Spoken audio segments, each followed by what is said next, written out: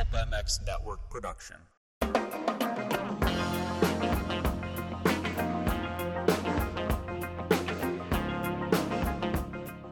It's a different side of moto.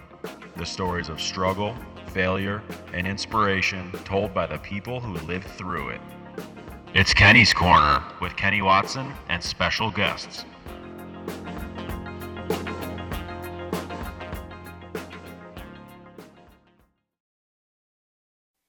Hello, everybody. This is Kenny's Corner. This is Kenny Watson. I am starting to do a podcast, and I would like to go above and beyond any other podcast that the sport of motocross has heard or seen. I would like to go behind the scenes of this industry and talk about the things no one else wants to talk about, like drug addiction, like families involved in the sport, mechanics, drivers, girlfriends, the involvement of all these kind of people, and we'll take it from there. This is the first one. We're going to see how it goes. I hope everybody enjoys it. And here's my first guest. Enjoy. Hey, yeah, Kenny, what up, dude? It's Shane Bess. How's it going? Good, Shane. How you doing, my friend? I'm doing all right. Thanks for having me. And if you sound squirrely, I'll back you up and sound squirrely with you, dude. Let's do this. Not much has changed over the years, huh? Still have my back after all these years. Oh, yeah, you know. The shark. Yeah, the Sharky, dude. Yeah, right man, on, it's pretty cool, dude. Thanks for having me. And, yeah. Yeah, for sure. I just thought, when I was thinking about doing some kind of podcast, I was thinking I wanted to do something a little bit different, and the first guy that came into my mind was you. How does that work out? Someone a little bit different, and it was Shane Bess. Right on. I appreciate that. That says something cool. At least all the turmoil I've created in my life has some kind of meaning, so that's cool. Yeah. Yeah, I guess I'm a little bit different, not your cookie cut type of dude. Yeah. And, I would take that with a grain of salt. I think that if a lot of people don't know about Shane, I'll just give a little quick background. Shane was one of the top amateur 80 riders back in the day, 80, 85, whatever you want to call it. And he was the next guy. He's the Adam Cincerillo of his time. He had all the attention, all the support, all the factory behind him, and he was the guy everyone was going for. So if you didn't know, you do now. So we're going to jump back and go back to the beginning. When you first started, like when everything first started with you, when you just first started riding and getting involved, did you just start riding at a young age? Did your dad ride? And how did you get involved in the whole, the riding end of it? I believe my dad rode. Yeah, dude, my dad was like beach boy, dirt bikes and jet skis, stand-up skis. And, yeah, he rode, dude. He, of course, you talk about riding to any dude from his era, you're going to hear Indian Dunes and you're going to hear about an hour, 2, 3 hour story about it. But so my dad was that guy, and I came along, and I don't remember when it started. I know I got a pink Indian. I believe I was around 3, and it took off from there. I think it was just kind of what you do as a father, I guess, at that 18 years old for him. And yeah, dude, next thing you know, I'm 5 and we're hitting Ponca City for the first time. So that's when it pretty much all started. You were from a very young age, you were thrown right into the wolves. Like you didn't go to the desert for 3 or 4 years and go camping with your family and do, like myself, I was the trail rider, the camp rider. I mean, I was the guy riding around the campfire and everyone was getting pissed, said, go ride out in the desert. And I wouldn't want to leave the camp. But sounds like you just got thrown into it at a very young age. And were you successful right out of the bat, like right out of the gate? I mean, were you just like winning right away and had the attention on you, or did it take a while for you to climb the ladder of success? Nah, dude, I was getting lapped, to be honest. Dude, I would love to say I was killing it right from the gate, but I was getting lapped from guys like Michael Bloss and Bobby Bonds, Daniel Blair, and Jonathan Shrimp. Yeah, dude, I took me a little while.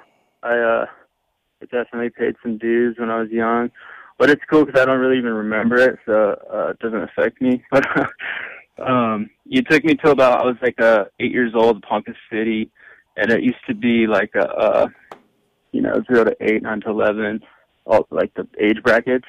and the mod class was a combined class with the younger group and the older group. So we had guys like Shimp and Morris and Bonds, and I got my first hole shot, and I just yarded these dudes. It wasn't even a big deal. I pulled hole shot at Ponca, won the first moto by a mile, and it was on, dude. It was on. It was hitting the ball for the first time. I got that feeling, and yeah. So is that pretty much when your whole career changed, and like a lot of manufacturers and sponsors noticed who you were? That's when it started. Yeah, Team Green, definitely Team Green. As soon as that's all of a sudden, you win a moto like that, and people want to help you. And notice how I remember the first win, but I don't remember all those years of getting lapped. Just throw that in there. For sure. I mean, I think that's just the way it works in life. You don't want to remember the bad. You try to remember the good. But I get it. Right. It's crazy too. Like, knowing you for quite a long time, not knowing you back then when you were racing, but it's crazy from where you grew up to be, in the motorcycle mecca. Like, you grew up in a beach community in Oxnard, California, and a lot of people aren't really out of Oxnard or Ventura or Santa Barbara that really are at race motorcycles at a high level like you. And for you, a lot of people don't understand, for your dad and you to go riding, it wasn't like, hey, let's go down the street and go riding. It was a mission, correct? Right. Yeah, dude, we call it Boxnard. It's actually a big surf community, a beach community, and gang community, and produces boxers and field workers, I guess. But there's nowhere to ride, dude. You're right. And I mean, nowadays there's Piru and Zaca about an hour north in Buellton. But at that time, in those years, there was nothing, dude. I don't know what he was thinking. He should have put me on a surfboard or a golf club or something. But I guess the love for the sport will, you'll go to any length to get the job done. And yeah, I mean, we didn't ride much, that's for sure. We didn't ride much. We didn't ride like some of the competitors that were in the desert or had land or whatnot. But yeah, a lot of people don't realize, like, back in the day, it wasn't like there wasn't these, motorcycle compounds and motorcycle camps where you could just send your next prodigy away at 12 years old or 10 years old. Did you, like growing up, like you grew up in Oxnard, you kind of, did your thing. When did all of the fame and, of being a mini cycle superstar come into play, where you got, the full support from Suzuki and all that really started to go for you? Like, how old were you, and what was that like? Let's see. I believe Team Green hooked it up for a year. So I was around 9 or 10, World Mini. I beat Stewart both classes that year, or maybe it was just one, whatever it was. I know I put on Stewart that year, and of course James has always been James. I mean, not too many people can even say they got a moto win on Stewart, but that changed the game, dude. And Suzuki took notice, and we started getting factory support from American Suzuki, and I don't know that I really recognized it was fame. I just kind of jumped on the bike and raced. So those first couple of years, getting the crates of dirt bikes showing up to the garage, like, it was cool. But I think it wasn't until, like, I started getting my, like, teenager swagger. Going to U.S. Open was, like, kind of a big deal, and that's when I kind of, going to Factory Suzuki Supercross track and riding with Primal Impulse and Buddy Antonez on an 80. That's when it started feeling like, whoa, dude, I'm like signing autographs. Like, like, it's pretty cool, dude. And I go to school with regular kids on Monday in junior high. It was kind of different. Yeah, that's when I first started to take notice of you as that mini bike guy, like right at the end of your mini bike career. And it seems like the transition to the big bike was, I have a question, and I've been dying to ask you this. Was it like when you first jumped off of the little bike to the big bike, how long did you ride the big bike? And were you kind of pushed into turning pro right away, Or was it like, hey, did you guys have, a protocol of this is what we're going to go do? Or was it just like, boom, you rode it for 6 months and then you were lining up at the gate at Anaheim? Right. Yeah, you know the answer, dude. It was really quick, dude. It was rapid, it was quick, but at the time, I was riding 80s. I was a pretty big kid already, like I was pretty lanky, I was already riding a 125 out in the desert with Bobby Bond, staying at his house and riding the 125, but then jump back on the 80 to do my last race at Loretta's, and we basically killed that 5 out of 6 motos, and went to the big bike and hit the big bike. I think not even a year intermediate, turned pro, plus all the injuries, on and off the bike. Turned pro, had a major break at Whitney, compounded my arm. I think I was leading the 250 points, short of Leninovich and Morris, guys like that. Broke my arm, came back, and it was time to race Loretta's and time to turn pro. There was a contract on the table, and no one was forcing you. No one was saying you have to do this or you have to do that. But the bottom line is, me and my dad put in, I think at that time, 12 years to get there, and I had all the confidence in the world. The injuries weren't affecting me, but how do you turn that down? And we had no taste of what it was like to go to the next level. We knew we could compete at that level, hurt or not, off the bike or not, but the next level was a completely different story. So, I wasn't forced, man, but we made the conscious decision to go for it, and I would say that I would change it. Definitely.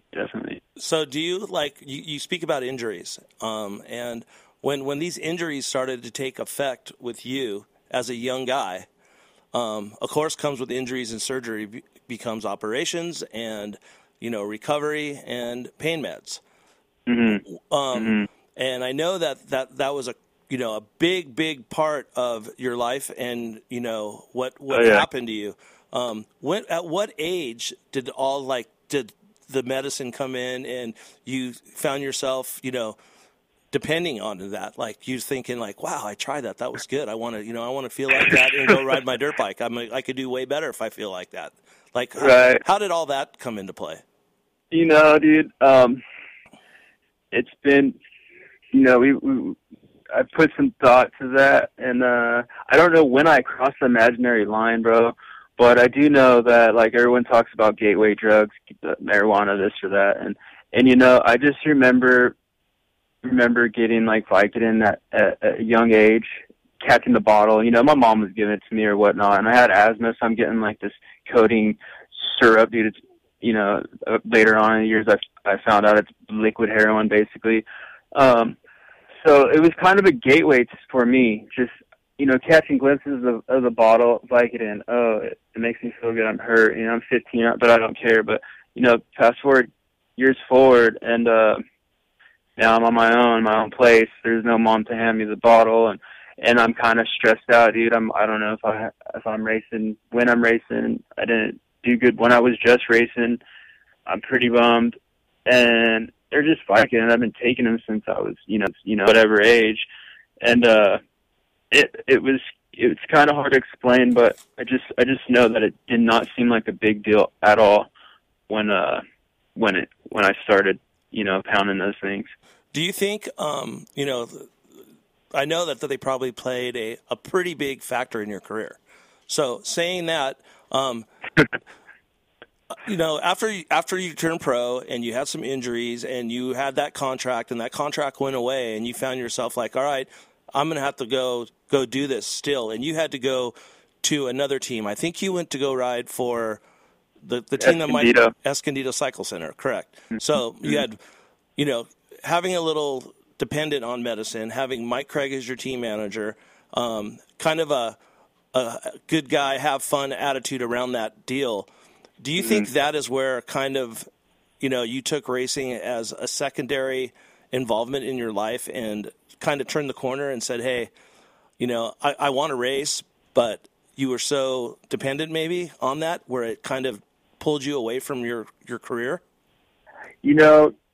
I wish I could say that completely, but I can't say that completely. It did become where I was, completely abusing stuff, and I didn't really know I was abusing it, dude. I just thought, I race dirt bikes, man. I race dirt bikes. I go fast. I'm down to go fast, and I'm gonna do it one way or another. I didn't have any real positive influences in my life at that time to kind of crack the whip, and even if so, I kind of would hide it anyways. But at the same time, dude, I raced dirt bikes for a long time, and things weren't going good. I lost my Suzuki ride, just completely crushed, and it was a comfort thing. And the ECC deal, I would say, I mean, I guess you're right. At that time, I had said in my mind, like, well, it's over, dude. I lost my factory ride, dude. I can't compete. Like, I got on from that bike to this bike. I know the difference. There's no competing with that. And my heart's not really into it. Let's just run it till the wheels fall off, and keep doing what I'm doing, basically. But it definitely infected me at that time with that attitude. I definitely was getting on the bike and racing Supercross.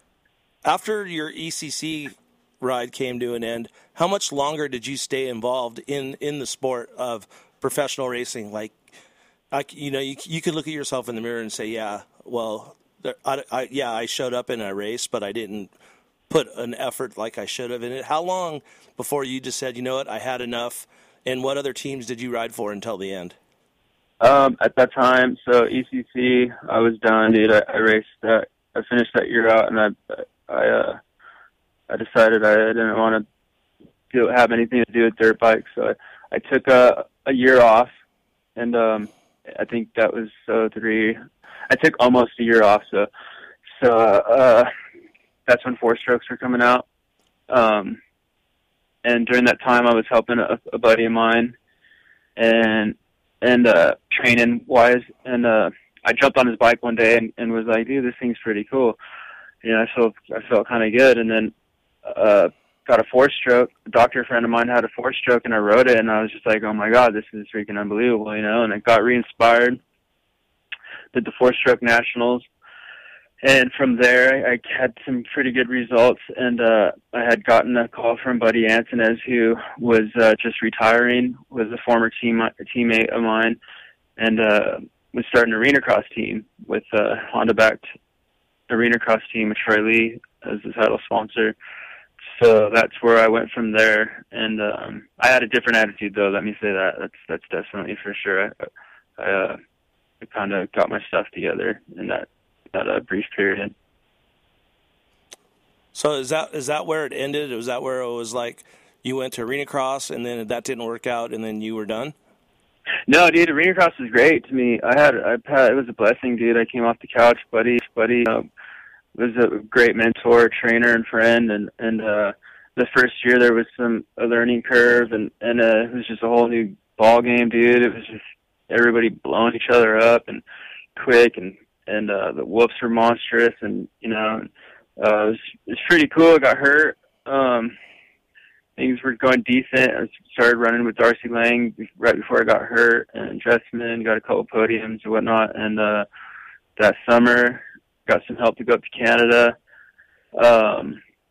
Did the Canadian Nationals. Had some fun. It wasn't the best. My results weren't the best. It was nothing but mud races. And the last year of racing I did, well, I can't say it's the last year. The last year of racing I did focused was the Buku Arena Cross Series.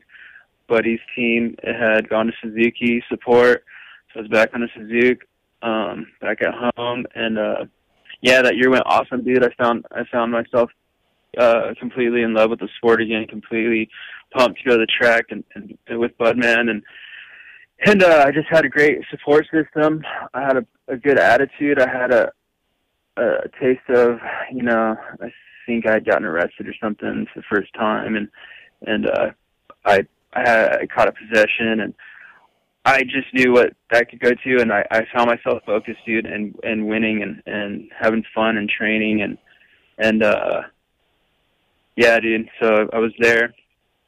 I actually had Rockstar Suzuki fly me out to East Coast race after Arena Cross was done. I had got second in that series. Josh Seamuth won. I fly to the race, and somehow, I don't know how, my entries didn't get turned in. That was, above me. And that was a big bummer. I think that was a big break that was going to happen for me. And, from there, went home and was just kicking it in the off season. And something tragic happened to me, losing a loved one, and it was really close to home. And that's basically where I gave up. I didn't give up. I just was crushed, and I turned to alcohol and drugs. But didn't you came back one more time? I came back. Yeah, the next year, actually, Tyler Evans and yourself helped me try to get right and get to the racetrack and see if I could push through what I was going through. And it was dangerous, dude. It was scary. I was heartbroken. I had a void, and my soul was just crushed. It was no aggression, and I tried my hardest, but it didn't work out. It didn't work out, man. So crash and burn, brother. So from that point on, that's when things kind of spiraled really downhill for you. After that last season, you kind of were off the radar. No one knew where you were at, and you were back home in Oxnard running amok, like going for it. Mm-hmm. Yeah, it was bad, dude. It was really bad. I mean, I raced supercrosses with no sleep. I can say that, like multiple days, no sleep. Like I got those ones under my belt. Since I lived through it, it was a pretty cool experience. But I went circling down the drain, dude, and it happened without like a conscious decision. I know I did turn to it. It was what comforted me. It was what made me feel no pain. But it wasn't like, oh fuck yeah, dude, I'm gonna go to become a drug addict, and this is really cool. It's just next thing you know, like years of my life went by, bro. Like years of my life just disappeared, and the struggle was real, and I was broken, and very embarrassed to be around anybody I loved or knew, or any friends that were my friends, I didn't want anyone to call me on my shit. I wanted to hide it, and I wanted to stay in the darkest place possible and run around, operate on, from sundown to sun up were my hours. And yeah, dude, it's pretty gnarly. How low did it go? Like, did it get to the point where you got locked up? Did it get to the point How low can you go? I mean, did you end up, ODing a couple times, 3 times, 1 time? Like, was it to the bottom of the barrel? Like, where is life really even worth it? That's what I felt, but it went pretty low, man. It went pretty low. I don't suggest anyone going to that. And I was an intravenous heroin and methamphetamine and cocaine user. I had my time with all of them. And at the end, my drug of choice was heroin and meth combined as one. I was pretty slick with not getting any prison time, like any real charges. I continuously, dude, just always found myself in jail, but it was always for the same thing. Like it was always for, under the influence, being in someone's car, I'm high. It was nothing, dude. I'd go to jail for the weekend or a couple of weeks, whatever it was, so I get processed. And, I got really lucky as far as the years of when it was time to be a criminal to get by. I got really lucky that I had a good family and upbringing, and I was able to get out of that really quick. I did make some poor choices. What's crazy is a normal guy, the word jail would scare you. That would try to kind of scare you straight. Like, I've been to jail. Jail's not cool. I don't want to go back there. But it sounds like you went there multiple times and you weren't scared to go to jail. Yeah, dude, it's just part of the game, man. It's part of the game, dude.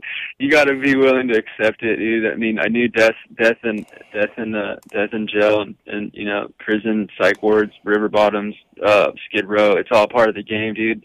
And I had no control that time. At this time, racing is so far in the past, and a normal life is so far in the past. I mean, those weren't even thoughts on my radar. My full-time job was how to get high, and you know, and how to get by.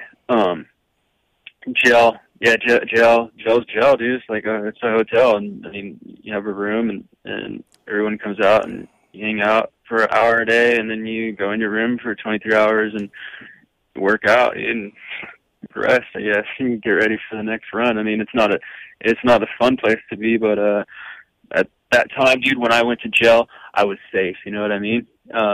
My family was probably pretty stoked. I, in turn, was relieved because I get to rest and get healthy. And yeah, dude, it just all the time, dude, all the time. It was just. So the bottom line is, it was just like a Groundhog Day. You'd go to jail, you would get healthy, you would quit, and you couldn't wait to get back out there and get high again. Couldn't wait, dude. Couldn't wait, man. No matter how many lies I told myself, couldn't wait. You know, as soon as I hit the door, dude, the starting gate dropped and we were off, and it was uncontrollable. It was a very, very sick disease that had control over me, man. Yeah, it's crazy. You know, like, you know, one of the reasons why I wanted to do this with you is because, you know, I think that this addiction is very widespread in this industry. Just not riders, you know, mechanics, you know, industry people in general. And the deal is with pain medicine, it's so freely given. And I'm no angel. I fought those same demons.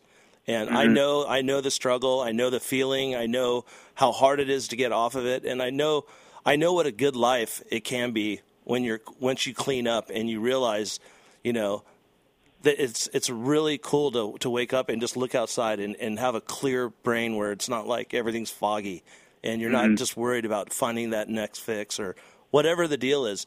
But I think that you can be like a great, great, great inspiration for a lot of, you know, younger guys coming up and overcoming, you know, the problems of life with racing. And, you know, I think your story is pretty unique how, you know, you went to the bottom. You were at the bottom. It sounds like you weren't scared to go to jail. So what was the difference in your life that woke you up and said, "Hey, I need to make a difference"?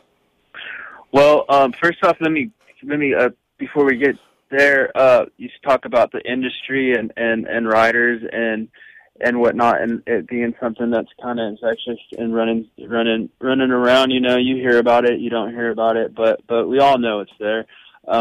And my problem that I believe in my situation was my whole life was result based. Everything was result based. You know, you're as good as your last race, and if you're not good, you're depressed, you're bummed, and you know all that stuff. And the dirt bikers in general contain their emotions, and you're not going to run around. And you know, we're dirt bikers. You race motocross, like you're not going to run around and make excuses or whatnot. So reaching out is something that isn't kind of one of how we operate, you know. And do you think it's like that because you're so ashamed and you're worried about what everyone's going to say, or like what's your gut telling you at this point in time? Like, because you can, you know, at any time you could have reached out for help and said, "Hey, I got an issue, I need help." But it's like, but being a racer, and it's like, you know, it's not a team sport. It's like me on my own. I'm an athlete. I can overcome this. I used to hear that from so many people. I mean, you and me both know a lot of guys that have been down this road, that some are still struggling and some conquered it. But at the end of the day, I'm an athlete. I'm strong. I don't need help. I don't need to reach out. I can do this on my own. And like you said, you're just telling yourself a lie, because this is not anything that you can really do on your own when you're at this point of your addiction. Right. There is nothing. I mean, ashamed or fear of being that guy, because I think in the sport it's so quick to be frowned upon instead of lifting one another up. I found it that you would be a subject at hand, dude. It's a hot topic to rip on, and people, it's motocross, but we're not, I don't think people look at people like humans, everyone wants the next man's spot as well. I don't know if it's changed. I've been out of the game for a while, dude. I know the few friends that I have didn't do that to me, but I also know that I heard when other people were doing it, and that's what I take from it. I wish I did reach out, dude, but I wasn't capable of it. That was a foreign, thought. I didn't know what that meant. I had no clue what that meant, and yeah, dude, you know what I mean? I didn't know. Yeah, I totally understand, because I witnessed it with you towards the end.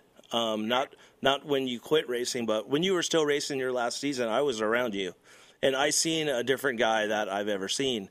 And I know that you had tragedy, and I was putting it that, and I was around when there was partying going on, and I was around, and I even mentioned to you a couple times, like, hey, dude, be careful with this. And I got this under control. Don't worry about me. I know what I need to do. Just all the right things, It's just that the hidden lie, I call it. But right. But I think that sometime that you had an awakening. I don't some people call it a moment of clarity, where you just said, I'm tired of being sick and tired. I'm tired of waking up like this. I'm tired of chasing the dragon. I'm tired. Mm-hmm. It's either I need to get clean or I need to die, one or the other. And some people take that path where they say, hey, I'm going to clean it up, and I've been there. So people say, oh, why are you talking about this? We're supposed to be talking about motorcycle racing. Well, what I'm trying to get at is this all caused a lot of the kids and people in this industry have got hooked on this stuff because of motorcycles and motorcycle injuries. Right. And how careful people need to be when they have operations and surgeries, that they need to be aware of this addiction. And it has taken some of the top guys that at your level, at the amateur level, that came up, that were winning, that's won Supercrosses, that races, and grabbed them and pulled them down and kept them down. And I'm not going to name, people's names, but everyone could figure it out. But, like I said before, I think that there's something that could be said with what your story is. And, what I would like to know is, like, what was that last moment where you said, okay, I'm done. I need to figure this out. How did that happen, and when did that happen? Man, that's a good one. I know of one occasion in particular that just stands out like crazy. It was a complete breakdown. I only talked to my dad here or there, and I had showed up at his job site, and I had reached the point of where nobody wanted to deal with me. I was just a complete just stay away. Doors, phones weren't being answered. No one wanted me around no more. Whether it was because it hurt him to see me, or whatever the reason was, whether I was shady, however it was. But I had reached the point where the only way in life that I knew I was going to be able to get by was to turn to real crimes. And I had started robbing people and setting people up. And I just knew that it was the end of the road was soon for me. Like, you don't have to be too smart to know you can't just run around and run rampant like that. And I was scared, dude. I mean, I did what I had to do, but I was scared, dude. And I called my dad, and I was like, this isn't me. And I showed up to his job site and broke down. And I just said, I need to get help. I need help, man. And I mean, I already had overdoses under the belt. I got a handful of those. And that's when it was. I started the rehab thing, and the first try wasn't a success, dude. It took me 3 times going to rehab, and that's I didn't have. It wasn't just like, oh, I want to get better, voila.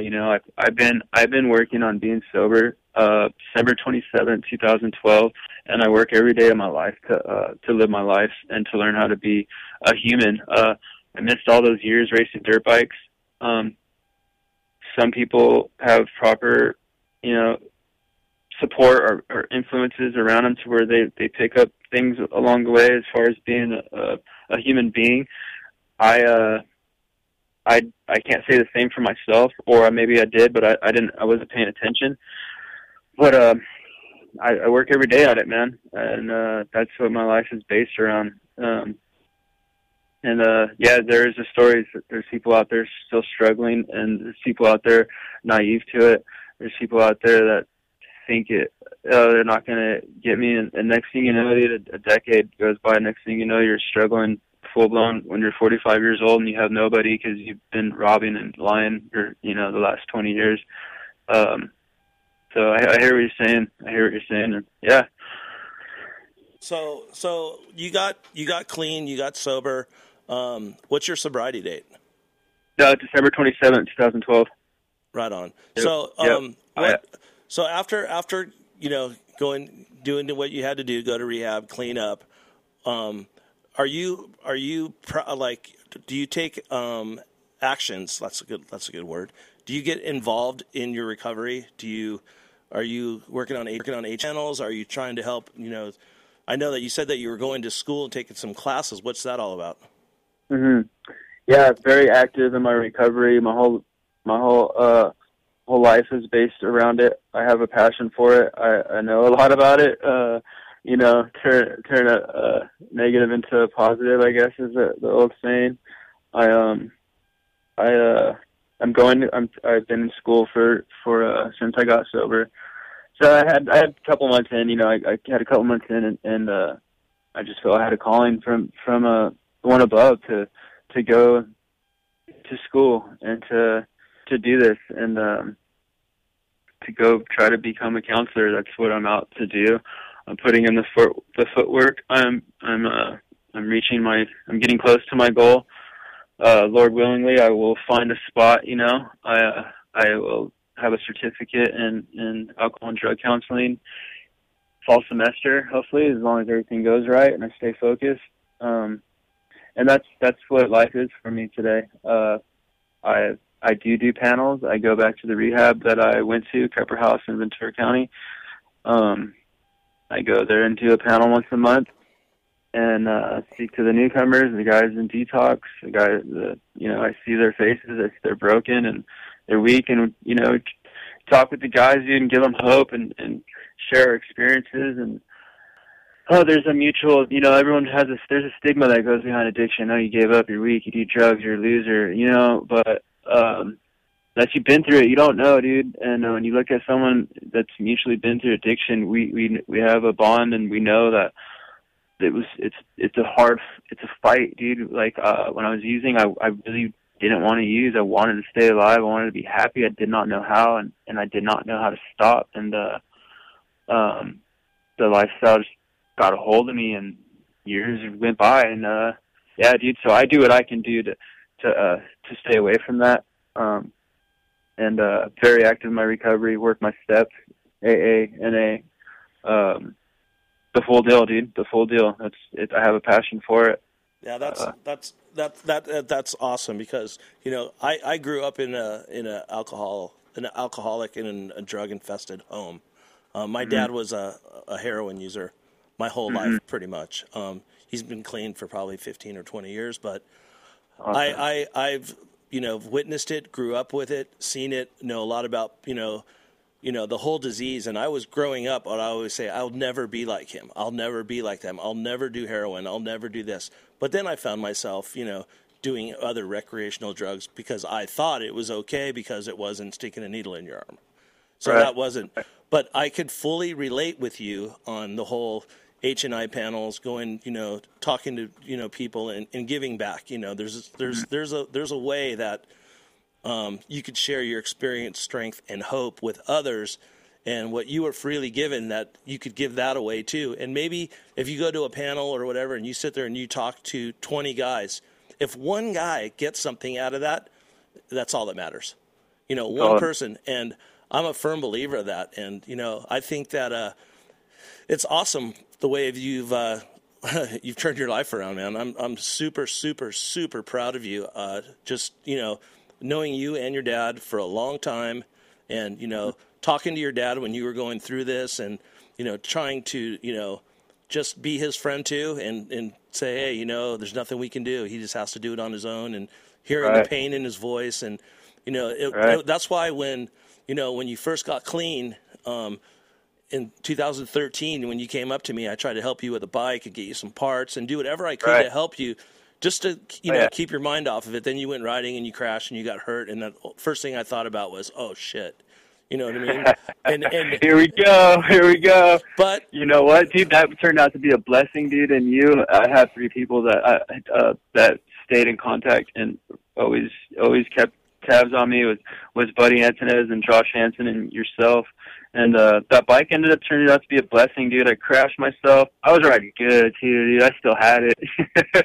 But I crashed, dude, and I met Dr. T, Terry Wyman, and he had delivered a message to me and asked me if I had ever thought about using what I've been through to help people. And I haven't even seen him since I started school, but thank that guy, man, and he's the one that even put this thought into my mind, and I've ran with it, dude. I ran with it, and I appreciate you being proud of me, and yeah, dude, I'm just trying to be selfless, man. I've also found God, and I have my faith now. I never had that, and you know, just be selfless and with other people, strengthen my recovery through helping them. And I was in that table looking at the guy speaking, and I remember when he doesn't even know the thing that he said that helped me, that got me through another day. You know, whether I thanked him or not, he didn't know, and I just go and do it. And I just do it, dude. I just put myself in that position, and whether guys thank me or not, it doesn't matter, dude. It's just being there and the possibility, you know. You know what they say, you suit up and you show up, and you fake it till you make it. Fake it till you make it, man. And it's all real talk, dude. It's therapy for me, man. I go to meetings, people say, oh, you go drink coffee, smoke cigarettes, talk with meetings, and sit around and talk about your problems. Nah, bro, dude, like, meetings are continuous therapy for me. I have my beginning of the week meeting, I have my end of the week meeting, and I go there, and I can be all frustrated, dude. I don't have a dirt bike. I can't go riding. I don't have a lot of money. This or that. I go whatever my little minor issues are, all in my head about. I go there, and somebody will be going through something that they share about, and it always happens, dude. I instantly am like, damn, dude, I'm tripping, dude. Like, this guy just has like this wild, like, crazy deal going on, like this poor guy, bless his heart, and here I am, you know. It makes always continue. I'm always grateful, man, and I'm sticking to my program and sticking to what works, and that's awesome. And yeah, it's crazy too when you're at a meeting, and I keep beating the dead horse about the addiction thing, but it's crazy unless you've gone, you know, had this walk in life, when you go to these meetings and you hear people and you could share with someone and you could walk out of there, you walk out with a high, like you just did drugs, but it's a natural high, and it's all that is about you giving back to somebody else. So that's going to lead into my next question. What advice would you give to someone that's out there that, you know, is fighting these demons, that's afraid to ask for help? And, you know, what do you think the best, you know, direction for someone to go through if they're in that situation? Call me. Hit me up, man. Instagram, Facebook, whatever, dude. I'll talk with you. I got time. But honestly, reaching out and not worrying about it, dude. Everyone has issues, problems. Life throws all kinds of curveballs at us. And the good thing is, when you put yourself out there and you put yourself out there in the right setting, if it's drugs and alcohol, the meeting setting is the right setting. What we do is get each other through one day at a time, dude. And you put yourself out there and reach out, and hopefully the next man can smash your weakness and get you through that night. And over time, you know, there's a pattern in a way we think, and over time you start kind of almost fixing yourself, dude, by thinking the positive way.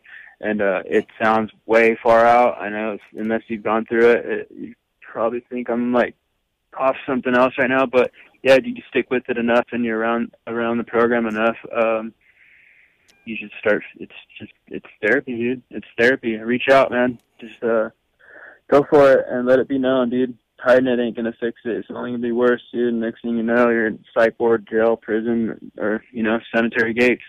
Yeah, it's crazy. When you go back and you just look at your life right now, where it started and how you had the dream of being a professional motocross racer, and and you look back to where you're at now, it's like, you're not alone just in your hunt of life. There's so many other people that have went down that road, and that's one thing about addiction that I always, if I'm at the race and I kind of get the inclination that I think someone's struggling or something, I won't call them out. I'll just ask them, like, what's going on, blah, blah, blah. And you know what? Because those people think that, first of all, they're ashamed. Second of all, they think they're alone. And, like, that they're the only one that's going through this. And my message is that you're not alone. There's nothing to be ashamed about. And when you do conquer your demons, how you could give back to somebody else. Oh, yeah. And I feel like twice a man, dude. Addiction's a blood sport. Being a pro motocrosser was just the pregame to get me ready to get through being an addict. I believe that God has a plan, dude. And yeah, dude, pro motocross doesn't have nothing on lasting through addiction.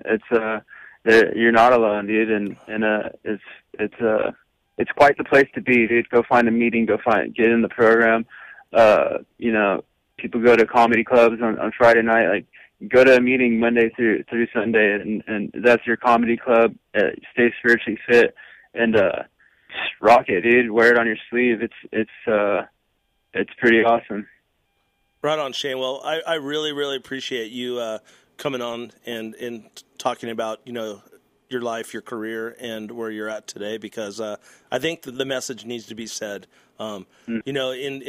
In the motocross industry, you're looked at, like a derelict if you smoke a cigarette. You know what I mean? And, right, yeah. And I think that's something that we need to conquer. I mean, it's taken lives of, a great guy in our industry passed away not too long ago, Phil Alderton, and he struggled with the same thing that we all have. And it's just a matter of time before, you either end up in jail or dead. And, big kudos to you. And, Thank you. I just think that, what you're doing is you're on the right path. And I just want to say thanks for coming on and giving me your time and sharing your story with us, and wish you the best of luck. And if there's anything I could do for you or your dad or your family, keep in touch and let me know, and hope all is well. Awesome, Kenny. Thank you. Thanks for having me, and I'll talk to you soon, brother. All right. Thanks, Shane. Peace. Well, everybody, there you go. There's my first show. If you'd like to give me some feedback and let me know what you think, you can hit me up on Twitter at VegasKDub.